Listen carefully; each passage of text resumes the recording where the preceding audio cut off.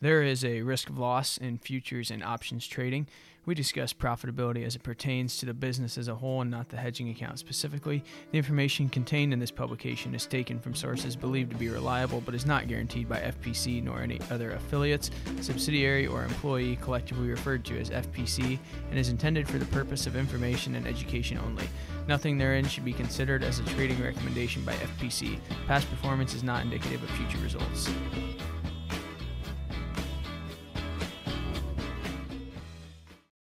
Welcome to the Future Profits Podcast, hosted by Future Profits Consulting, where we help you understand future profit potential and how to capitalize. I'm joined, as always, by Adam Hooker, my co-host, and today we have got a special guest joining us. We've got Jared Schmidt of Farm Financial Strategies, where he's an estate planner there. He is also a consultant with FPC, so you may or may not see his picture on our website. He helps to bring expertise in estate planning to FPC, along with all the other duties that we do here at FPC. So first want to say welcome, Jared, and we look forward to picking your brain today. Hey, thanks for having me. Appreciate it. So I guess you sent over an outline of things that you thought were worthy of covering as we kind of dive into some estate tax changes or proposals today. So just to kind of give the listeners a heads up of the three things we wanted to cover, we wanted to go over estate tax changes, capital gains changes, and then basis adjustment changes. All of those just being proposals at this point, but just kind of stuff that's out there and maybe how farmers should think about it and how it changes that. Jared, maybe take a minute and give a brief overview of Farm Financial Strategies, kind of what you do, how you do it, and then from there we'll dive into some of the questions around the estate tax laws and proposed changes. Well, you bet. So 2002, it's 19 years ago, I started working with Farm Financial Strategies, and our goal is to work with individual farm families and help them through or walk them through the process of putting together a proactive plan that allows them to both keep the operation functional and cash flowing, as well as keep it in the family, passing ownership to the appropriate people, making sure that try and reduce some of the in-family fighting and have some of the hard conversations up front and help walk them through the process of, reading the legal documents and such that we would need an attorney or an accountant to review or write. And in the end up with a family farm that we know on paper is guaranteed to pass down to the next generation and function. So that's kind of what Farm Financial does as a company, and I'm maybe one of 8 members that would be able to walk you through some of those issues. Trevor, you mentioned when you started the podcast, you said I sent over an outline. Boy, right now in estate planning, it's hard to narrow it down to an outline. There's so many things changing. There's so many numbers changing. The conversation with any individual goes in so many different directions. So to say 3 topics is maybe misleading. They should have tried to give you 30. Yeah, I think, we expect you to dive in onto these 3, so we've only got time for 3 today, but we'd love to continue the conversation for sure moving forward, I guess. So, well, we kick it over to our listeners too. So if our listeners have other topics related to this that they want to hear from, they can kick us those ideas through the email, Jared, and we can bring you back on as a guest another time as well. I'd be happy to do that, answer some individual questions. That's always fun. If there's nothing else that you kind of want to say here before we get started, Jared, I'll just go ahead and kind of turn it over to the estate tax side of things. That's where we wanted to start today. If you could just maybe explain some of the proposed changes and some of the impacts that you could see that having and just some of the numbers behind all of that, we'll kind of work through that conversation first. You bet. So let's start with where it is today. Right now, every living person in America gets $11.7 million of credit. And a married couple would have $11.7 million each. That is the maximum amount of assets that you can pass through your estate to anybody without paying any estate taxes. Anything over that, so the first dollar over that total is taxed at 40%. So every dollar over costs 40 cents in taxes.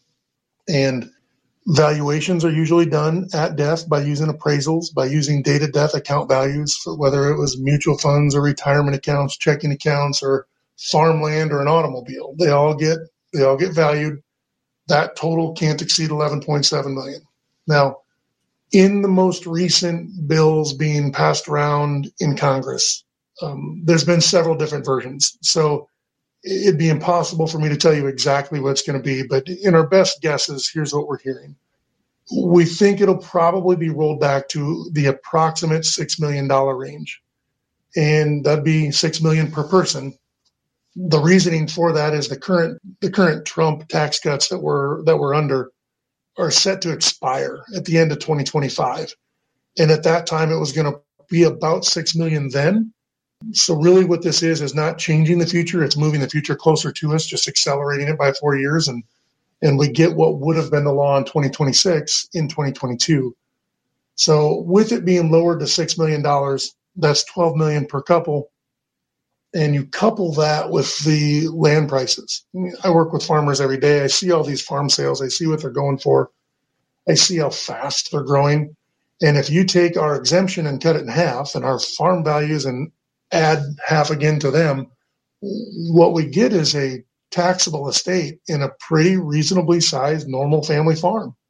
You know, a 600 or 700 acre farm with some grain livestock equipment, and pretty soon you're required to have at least a pretty good level of estate planning and legal documents in order to achieve using all 12 million of exemption and pass it down to your kids without taxes. So the values they're using are just putting it in the forefront for a lot more people that have had to deal with it and had to think about it in recent times.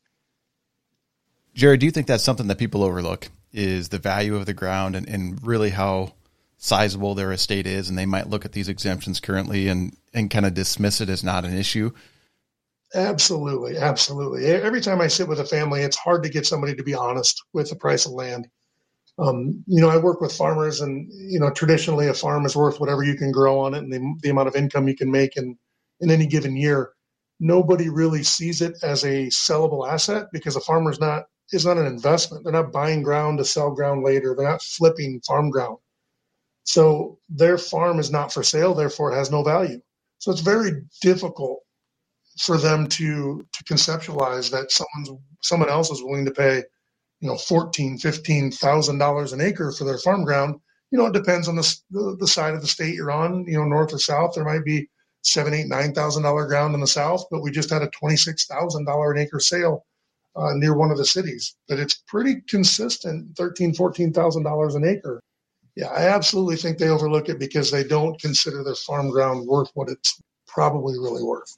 And their bankers got them conditioned to not overinflate their balance sheet. So absolutely, and I agree with that. You want to see where your growth is. You don't want to see where inflation took you. You want to see what your work did for you. So that's pretty common. So as you're thinking about that, you kind of encourage listeners to say, okay, take the highest value sale in your area and maybe use that when you're trying to calculate your estate, and not what I paid for it or what I think it's worth or what I would pay for it again.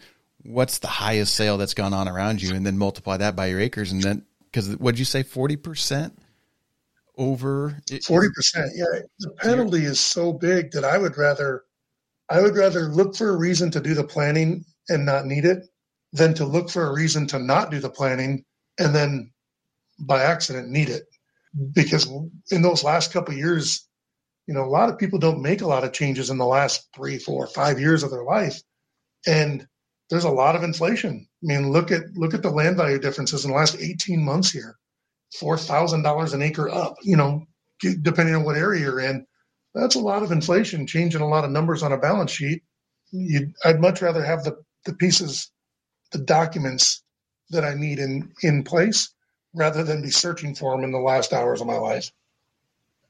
So, Jared, I don't know if you know this or not. Obviously, we're centered here in Iowa, but could you put a percentage of family farms that are greater than that? I guess today is 11.7 million per person, and maybe how many more, or what that percentage increase would be if that does drop down to $6 million per person. Do you have any stats on that, like the number of farms that would be at that point? Gosh, I really don't. The size of the average family farm has been growing. The active family farm has been growing. I really don't know what percentage that'd be. I would just be throwing out a number that I would say more than half should probably have some language in there to address these things. And then we look at buildings, that livestock, and that all that stuff gets thrown into that as well. So with inflation on all commodities that we've maybe seen in the past year or so, obviously that number is continuing to increase. Would you believe that? Absolutely. With grain prices increasing as rapidly as they have, livestock, obviously all those things fluctuate, and it's the value on the date of death that actually matters. So, if you die in December and you own a bunch of hogs, maybe your hogs are not as worth as much as they would have been in June. But I guess I don't want to have to hope someone dies in a certain season because of the value of their assets. I'd rather be protected and not worry what month it was. Yeah, you said something, Jared, that made me think. So you were talking about in the last 2 or 3 years of life, people don't make a lot of changes, but we also don't know when the end of your life is. And every day we're working on risk management here, and it's easy to kick that off and go, well, next year I'll start and I'll do something different, or I'll follow a marketing plan then. And you just kind of kick that can down the road. But from an estate planning standpoint, you don't know the day that you're going to meet your maker. And so you might be in the prime time of your working career and something happens. And absolutely, that could be your mid 60s, early 50s, and whatever. I mean, it can be any time. So, to think that right now, because I could see some people going, hey, $15,000 an acre, yeah, but ground's going to come down. These values won't stay. That we've been high before. They come down. I'm not going to worry about it because in 10 years, I don't think it'll be here. But if something happens to you and it happens to be in this time, those values are stuck to your estate. Is that right? Yeah, Adam, it's just a total different way of thinking, because we go to bed at night making a schedule for the rest of the week. For tomorrow, we have a to-do list. We have things we have to accomplish, and we don't think about what if I don't wake up. And that's exactly what an estate plan is. It's the what if I don't wake up? What's going to happen? What's my to-do list if I'm gone? So it's just a complete different way of thinking, and it's so easy to say, you know what, I'm going to do that when I have a little bit more free time. And in this world, there's a lot of things to occupy our time. Free time doesn't come very, very often or very free. So I agree. It's definitely something we too easily push down the road. Jared, I'm going to circle back to the tax here. I don't remember, maybe you answered this earlier, but did you say that day that you pass away, who comes in and appraises all that? Is there a set appraiser for everything, or does it kind of, depend? Is it just an appraisal that determines that value, or how do they go about that? Well, that's a good question. So anybody can order an appraisal, but the family could sit down and say, well, let's find a land appraiser and go appraise that. Let's go check how many bushel are in the bin and get a value from the co-op for what corn value was the date of death. Let's go count the number of head we have out in the lot and apply whatever the board price was on that day. And anybody can do those appraisals, and it's whoever the family wants to hire. Very often the family doesn't know or doesn't want to deal with it, and the attorney or the attorney's office will order it. And both work just fine. Obviously, doing things on your own that are simple like that saves quite a bit of money than paying an attorney to take the time to do those things. But it does have to be a certified appraiser when possible. Equipment can be a local implement dealer can come out. To the best of my knowledge, I believe they actually enjoy that. They see everything that's there. They see what you need next. And more than likely are going to be able to sell you your next piece of equipment or maybe get to sell your current equipment. But yeah, somebody that's an expert in each one of those areas needs to stop out and give a valuation on their letterhead, not on yours. You can't just turn in a number, but then with it on their letterhead, the attorney can then use it and apply it to the estate tax return as needed. Something that you didn't mention, and I believe this is correct, but if you have life insurance or retirement assets, those are part of your estate as well. Is that correct? That's correct. Yeah. Investment assets those are pretty simple to look up. You look at whatever the value was, the date someone died, but life insurance is also often miscategorized here. Life insurance is sold as tax-free, and that's kind of a half-truth. It's income tax-free. You don't pay income tax. The person that is alive that receives it doesn't pay income tax, but the estate of the person to pass has to record it as a death benefit, and it is includable in a taxable estate. So after you have your farmland, grain, livestock, machinery all valued, the death benefit is actually recorded as well. So that is a very often overlooked way to inflate a farm by, it's not uncommon these days to have $1 million of coverage on people or more. So there's a million right there off the top just because you owned a life insurance policy. Yep, Jared, continuing down the list that you've got here, we've got the 2032A expansion. And I have to say I'm completely in the dark on what the 2030A tax law is in the first place. So I didn't know if you maybe wanted to start there and explain how that relates to state taxes and what the proposed expansion might be.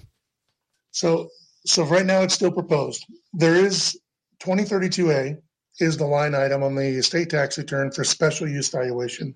And it is a process by which you can revalue some of that farmland or business entities or business assets and use an appropriate value based upon their income producing potential rather than the value that your neighbors and the people in the county would pay for it.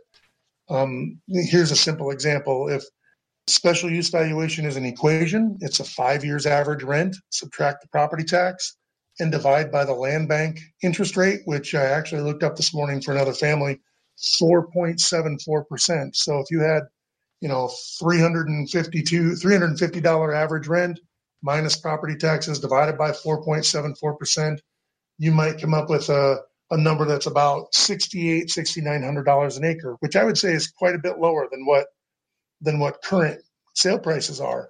So that difference is a discount that you're allowed to report on your tax return to make your estate look smaller on paper without actually having to get rid of any ground. That's available now, but it's a limited amount. And one of the proposals put forward is that if they reduce the federal estate tax, they would increase the amount of special use valuation, essentially giving a nod to our farmers and saying, here's a way for you to continue to have a bigger farm and not have to pay estate taxes and pass it tax-free using this new valuation method. Now, it comes at a cost. The government doesn't always give you things for free, not always, but there's some hoops to jump. You have to farm it 5 out of the last 8 years of your life. You have to have your next generation has to keep it active for the first 5 years of theirs. They can't sell it for the first 10 years. So there's some hoops you have to jump. It's not something you want to go into blindly. You want to know what those hoops are and if you're willing to do it. Now, the alternative is, because if you're using it, it's likely to avoid taxes. You can choose to pay the tax and have no hoops, or avoid the tax and jump the hoops. Every family might answer that a little bit differently based upon how strongly they're trying to keep the farm in the family. But that's a hope, is that we get that expanded. They talked about $11 million of discounting. And to do that would definitely help. But you have to own the acres to do it. You cannot. It's not just a discount that you get to apply. You can only apply so much per acre. So I think it's also a false security blanket that many people will not be able to use all of that discount available. It's not just additional discount. Did you say you could be farming it, or you have to be renting it out, or is it you just have to own it? No, right now it's the current law says you have to be active farming 5 of the last 8 years, which means if you died today, were you an active farmer for 5 of the last 8? And if you're not, you don't even qualify to use it. That is a little bit of a place where I'm concerned. If they keep that language, I wonder how many of our retired farmers that are currently under cash rent scenarios are going to want to go back and become active farmers in order to qualify for this. That might be an interesting question, and a reason for them to change and at least consider changes to make sure that people can qualify for this without having to become active the whole time. Maybe I'm digging too far into tax law here, but can you say what determines someone being an active farmer? You have to participate in the gain and the loss of commodity. It cannot be cash rent. It can't be one of the fancy flex leases. No indexed leases. So far, everything that we see is the old-fashioned 50-50, maybe a 70-30 crop share, but you're essentially crop sharing, taking delivery of the commodity and being held accountable for the gain and loss of it. Yeah, so your revenue in that situation comes from selling the grain and not renting the ground. Does it matter how much of your, like if you've got 2,000 acres and only 500 of it I'm susceptible to the gain and loss of what corn is, and then I rent out the other 1,500, does that have an impact, or I don't know? Then the other 1,500 would not qualify for those discounts. Okay. Only the 500 that you're active in. Gotcha. Makes sense. Yeah, that could be something that comes to. I hope they at least review that and look and see how many people that affects and how many people might have to become active farmers in the near future. So to kind of sum up the estate tax part of it, Jared, there are strategies that can be used to help valuation, maybe even distribution of assets, but things that you do that take time, they take energy, they take effort, just like risk management. But the reward for doing that is you can save 40% if there were to be an issue. I guess part of us bringing you on here today is, every day we're working with risk management, and we're referring to the commodity markets. Really, estate planning and what you do on the farm financial strategy side is risk management. It's the end game, right? It's the plan that if you don't get it right, you don't get another shot. Where we've got next crop. Yeah, we've got next crop, next group of cattle, next group of hogs, whatever it is. We start over, learn, and we can do it again. With the estate planning, it's if your plan's called to action and your strategy is utilized, that's it. It's either a good one or it's not a good one, depending on what the situation is. So I guess that's kind of the relevance of why we wanted to bring you on, is that even though estate strategies and market strategies are different, really it's all risk management. And our goal is to help everybody maximize what they can. And hopefully that listeners have found some value in the estate side of it. So Jared, just to kind of wrap up the estate tax changes here before we move on, as of now, these are all proposals, correct? And if that is correct, do you know kind of a timeline? Do they plan on having this stuff in place for 2022, or do you see some of it maybe coming on and some of it being later? What are you hearing on that side? You're correct, Trevor. Right now, this is all proposals, and proposals have come out of both sides of Congress, from the House, from the Senate, and they've been different. And over time, there's been preference given to one over another, and that's how we're kind of guessing at which one we might end up with. What are we watching? This latest spending bill, it started at about $3.5 trillion spending bill. And there's a senator out of West Virginia, I believe his name is Joe Manchin, has been instrumental in maybe holding that up and bringing it back down to maybe 1.5 trillion. But most of this language is in that or around or related to that bill. So right now, that's kind of the focus is tracking that. The later in the year we get, the more likely we think it's going to be a January 1 change. So it'll be a bill passed and then go into effect in January. Earlier in this year, there was a significant amount of confusion and stress over whether or not they would do it retroactively back to last January. But most recent conversations that I've heard and taken part of make us think it'll probably be this coming January 1 of 2022. Sounds good. Well, thanks for your knowledge on the estate tax there. I kind of want to move this along, and we'll kind of dive into capital gains tax changes. Again, maybe just have you start with giving a brief overview on proposals and then how you maybe see that affecting farms. This is all kind of tied to the same bill, and boy, some of the early stuff that came out was very tough to listen to because it was really hard on farms. Right now, before I even really answer what some of the changes may be, so far, we think most of the basis adjustment and capital gains issues are going to be left out of this bill. And that's really, really good, because some of the changes they talked about was not receiving a step up in basis or a basis adjustment at death and having a capital gains be realized at that time, which means anything that mom and dad would pass down to their kids would have a capital gains. And then for a little while, they said there might be a threshold where the first $1 million gets a basis adjustment and everything after that doesn't, and the kids would have to pay a capital gains just to receive it. And when you start doing the math on some of our older clients who have bought farms in the early 70s at $500 an acre, and today would be valued at $13,500 an acre, well, that's a $13,000 per acre gain. And you start going into, well, how much is capital gains? And well, today that would cap out at like 20%. Well, the law is also scheduled to change what the capital gains brackets are. And there's been a lot of different numbers floated out there. Right now we have 15 and 20%, and they talked about the addition of a 25% bracket. and at a certain threshold, most often listed as about $1 million of capital gains, would actually convert over to regular income tax. But then the income tax bracket itself is going up. So there's so many changing components within there that we think the top end of that might be 39.6% income tax, which, coupled with your state income tax, coupled with the Affordable Care Act 3.8% on top of that, you're ending up maybe 52.5%. Well, right now it's a challenge to get a loan for 50% of a farm. If you paid for it much, you'd have to have the other half down. It would definitely create a scenario where assets would need to be sold in order to pay that tax, and farms would probably bear the brunt of this. Where you'd be selling assets just to pass it on. Now, luckily, so far, this basis adjustment, the adjustment of the basis adjustment has been left out, and they're thinking we're going to keep business as usual, and that's pretty positive. Now, the brackets might go up, and that's going to cause some stress, but it's pales in comparison as to what they initially started talking about. So we are very anxious at what this might be and who might be contributing and what kind of language they might use. But the basis adjustment's a pretty hot button, especially early in the year. There was a lot of concern and a lot of conversations. It's also, to be honest, I would say it's a driving force behind some of the farms that are coming for sale right now.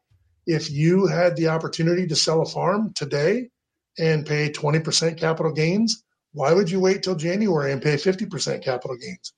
That seems it's a substantial different amount in taxes. And I think it's driving a few farms to sale this year that might ordinarily have been kept a little longer. So we'll have to wait and see, what plays out of that. And, after the fact, we'll be able to look back and see what the driving force was. But right now, that's what I would guess is a big force behind it.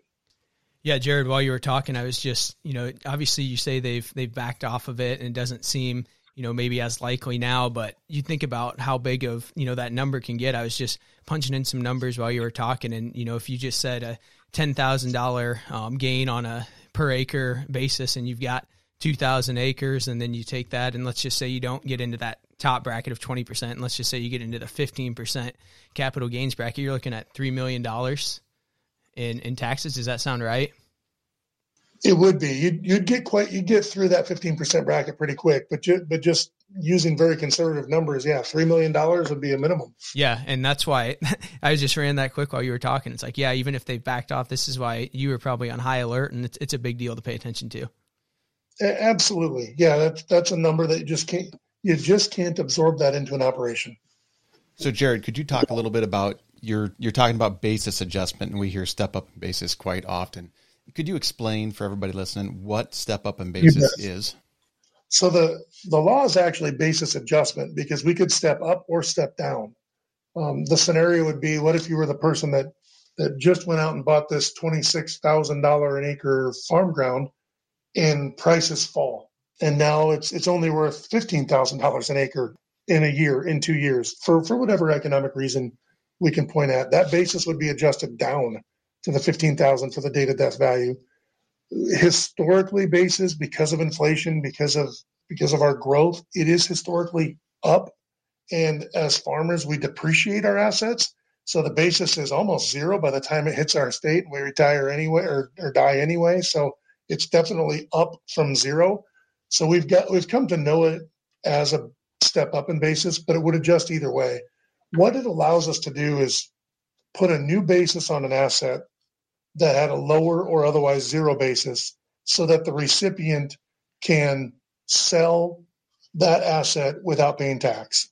So if I bought a tractor and I depreciated it to zero and I died and I gave it to my wife, she gets that tractor at its current value, which means she's got a new basis, and she can choose to sell it and pay no taxes. She can choose to redepreciate it and avoid some income taxes, but that's her choice based upon the scenario at that time. Grain is the same thing. We buy all of our inputs and we deduct them by the end of the year, typically. So the basis in the new crop is zero. But at death, that crop in the bin is today worth maybe 5 1/4. So you could sell each one of those bushels and pay no taxes. Now, if the price went up tomorrow, there'd be some taxes on that difference, 5.25 to maybe 5.30. So taxes on that nickel, but the basis is adjusted so as to reflect the value on the date of death to give the recipient the opportunity to redepreciate or to sell or to pass on and make some business decisions at that time. And maybe you already alluded to my next question here, Jared, but just thinking like, and I don't even know the best way to ask it, but do you think that they've kind of proposed all of these to try to get, does the government want land moving? Do they want it changing hands for whatever reason, or is it strictly a way to get more revenue and try to eat down to our debt, if at all possible?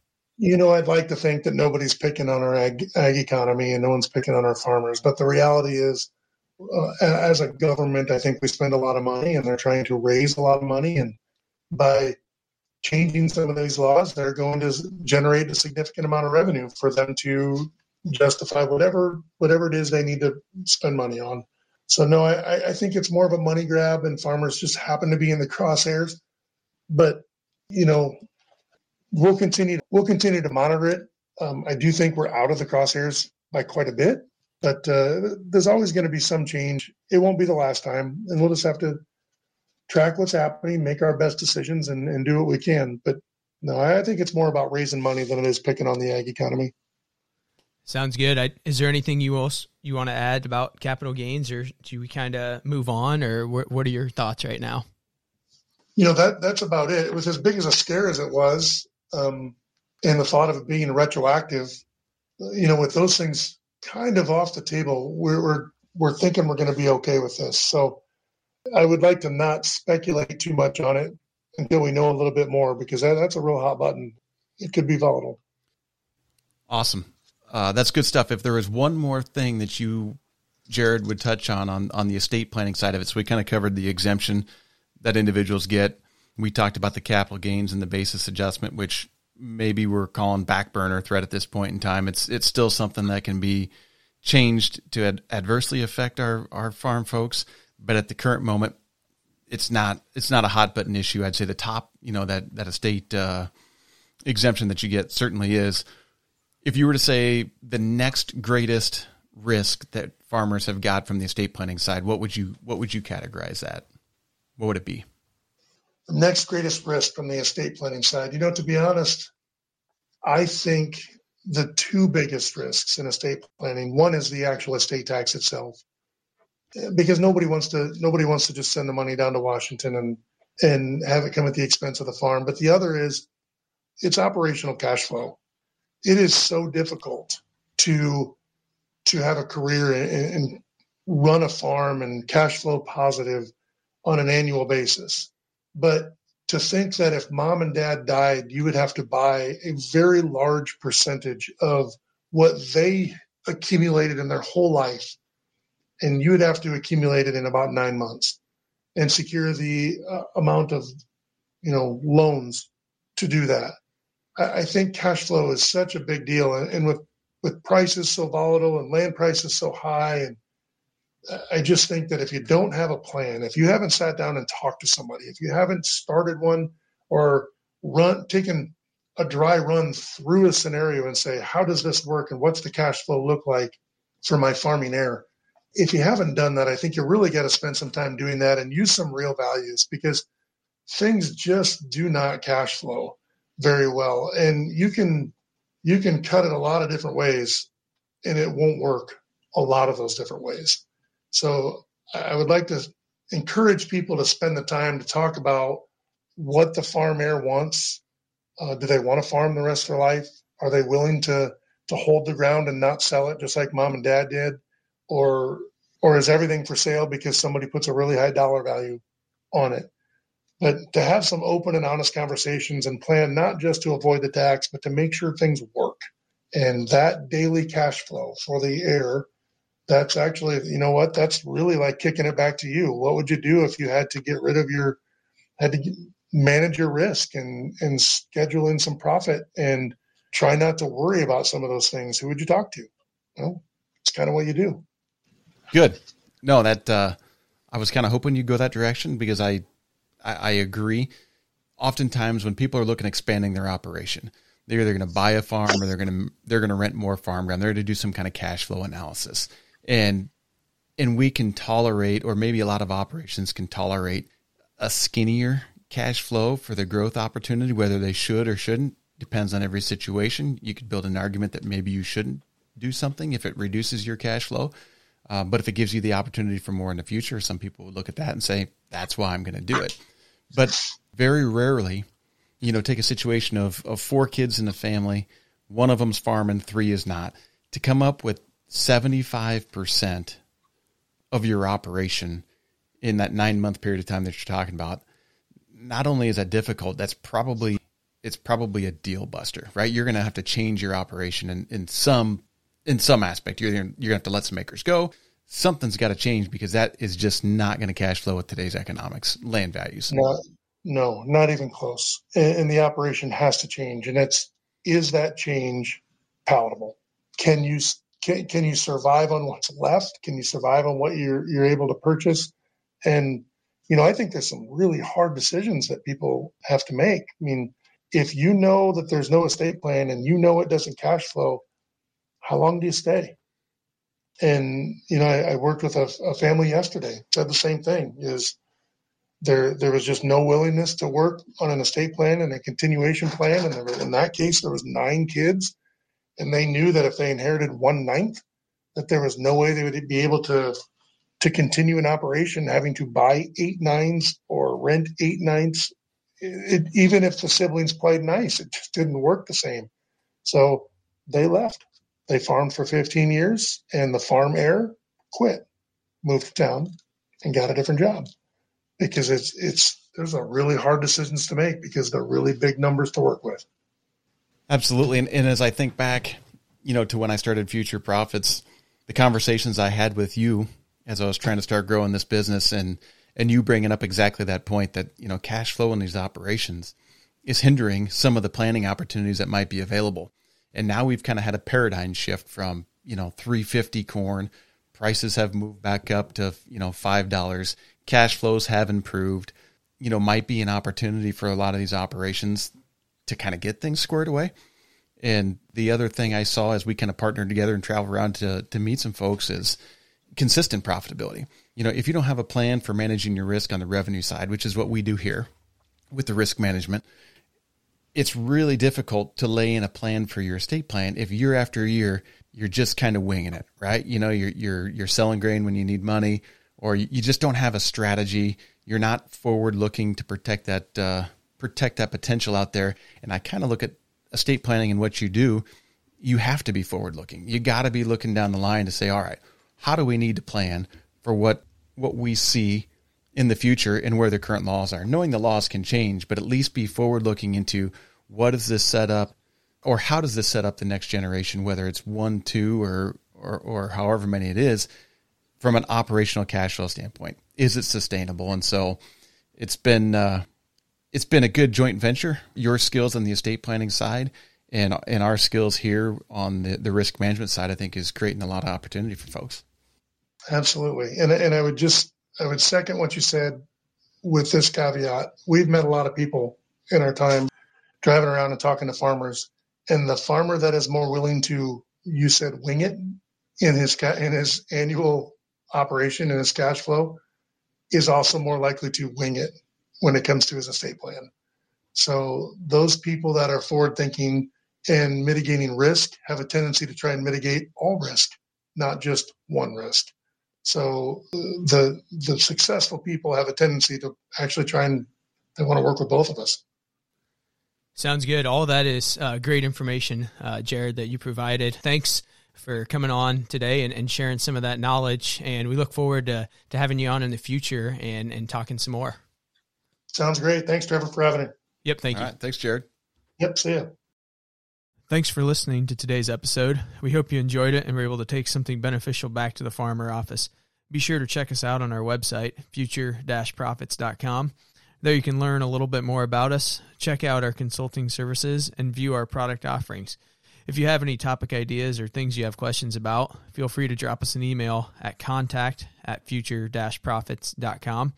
Give us a follow on Twitter @future_profits to stay up to date on the podcast. Until next time.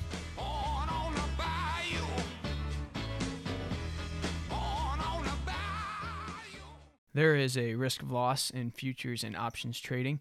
We discuss profitability as it pertains to the business as a whole and not the hedging account specifically. The information contained in this publication is taken from sources believed to be reliable but is not guaranteed by FPC nor any other affiliates, subsidiary, or employee collectively referred to as FPC, and is intended for the purpose of information and education only. Nothing therein should be considered as a trading recommendation by FPC. Past performance is not indicative of future results.